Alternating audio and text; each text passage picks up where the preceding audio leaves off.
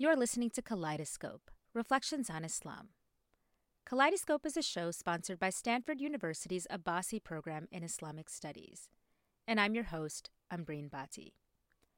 On our show, we explore how people engage with Islam today. For this episode, we're headed to Sudan.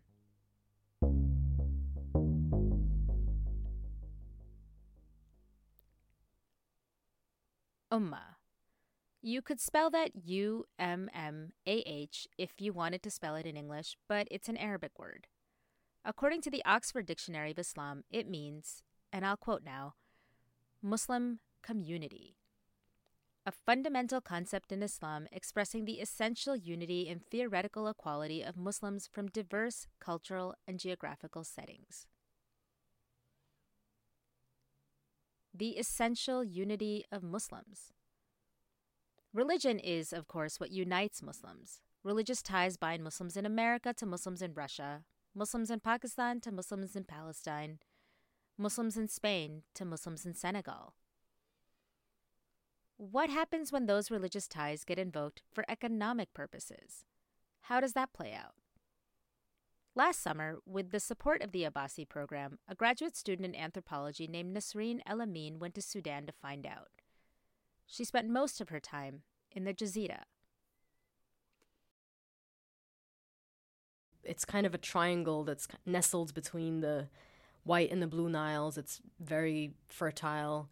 And the British actually in the 1920s turned that particular area into the largest centrally managed irrigation scheme, agricultural scheme in the world to grow and extract cotton, essentially. We, between 1920 and the 1950s, grew cotton that kind of fueled the British industrial revolution, if you will. And, when people hear about Egyptian cotton, they don't realize that a lot of it actually came from Sudan. My family members, if I trace it back, a lot of them worked on the Jazeera scheme, like the extended family. And then after independence, it continued being run by the government until really quite recently. There were different parts of it. There were moments where the government tried to privatize the scheme. But until 2005, it was run as a kind of government-run scheme, and people would pay taxes, and as a result would get extension services from the government. Is the word scheme throwing you off? It kind of threw me off. So just think about what we're talking about as an irrigation project that distributes water from the Nile through a series of canals and ditches to fields in the most fertile part of Sudan. As Nasreen said, the project began under the British in the 1920s, but was eventually taken over by the Sudanese government.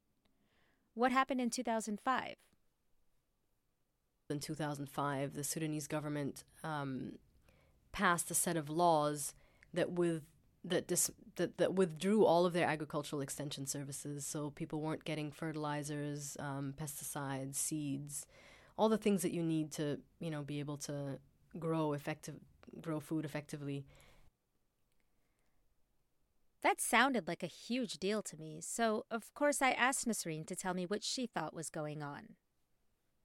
Well, I think they were paving the way for to attract foreign investors in agriculture. They saw the regime in 2005 is also when the peace agreement was signed between South Sudan and North Sudan. And I think at that moment, the regime knew that the South would likely secede because the interim period between 2005 and 2011, at the end of that, there was a referendum, and that was set at that time where Southerners could vote for whether or not they wanted to secede.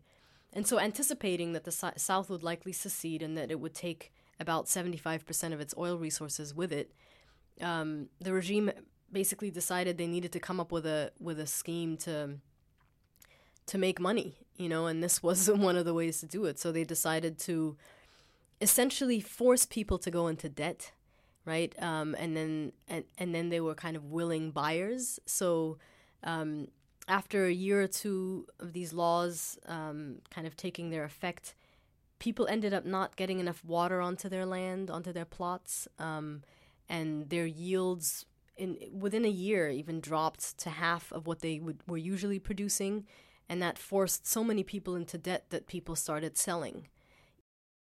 land in that part of, and really, I'm sure in all of Sudan, it's much more than just sort of, we have to look at it beyond its kind of economic utility. It has a lot of value, cultural value, sort of value that has to do with people's legacies and histories in the region. And so it's a very difficult decision for someone to decide to sell. It really has to, it means that people have, hit rock bottom. And so people started selling. The government then started buying the land at about a sixth of what it was actually worth. The government had plans for that land. Purposefully trying to solicit investments from people within the Muslim world. In other words, from the Saudis, Emiratis, the Gulf Arab states, Jordanians, Egyptians. The investors and the government talk about these investments is by talking about Muslim brotherhood and Muslim solidarity. And the Saudis will often say, for us, this is all about lifting Sudan up and pulling Sudan out of poverty, and about making the Muslim Ummah self-sufficient in relation to the West and its potentially exploitative investors. And the government sort of shares that rhetoric as well. I don't know if either of them really believe it. I doubt they do. But it's really all about being able to, I think, for them to sell it to the Sudanese people. Essentially, that's how they're trying to sell it, right? And again, I don't think anybody buys it. Certainly not in terms of the Sudanese, but and it's also a little bit sort of I think to show the West that, hey, we can make these connections and kind of strengthen the Muslim Ummah in relation to you, in terms of economic ties. In a way, it's a little bit of a response to the fact that Sudan has been placed on this terrorist list, right? So they're saying, okay, you think of us as terrorists. Well, what we're going to do is we're going to build economic ties that we're going to frame in sort of religious terms with people who don't think of us as terrorists, who think of us as brothers. Some of the biggest skeptics are folks who know a thing or two about religion themselves. Sufi sheikhs.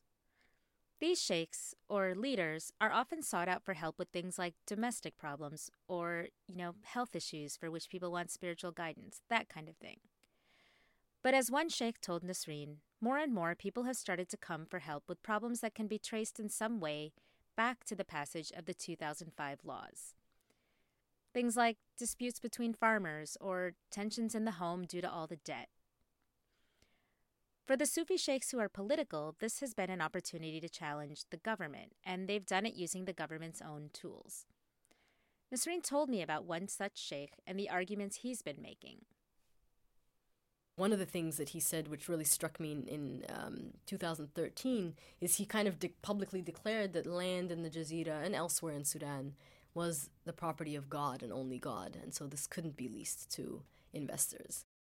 Basically, I think what he was invoking here is that what they're doing is illegal, right? Not just illegal in terms of the law, but sort of sinful in terms of in terms of religion.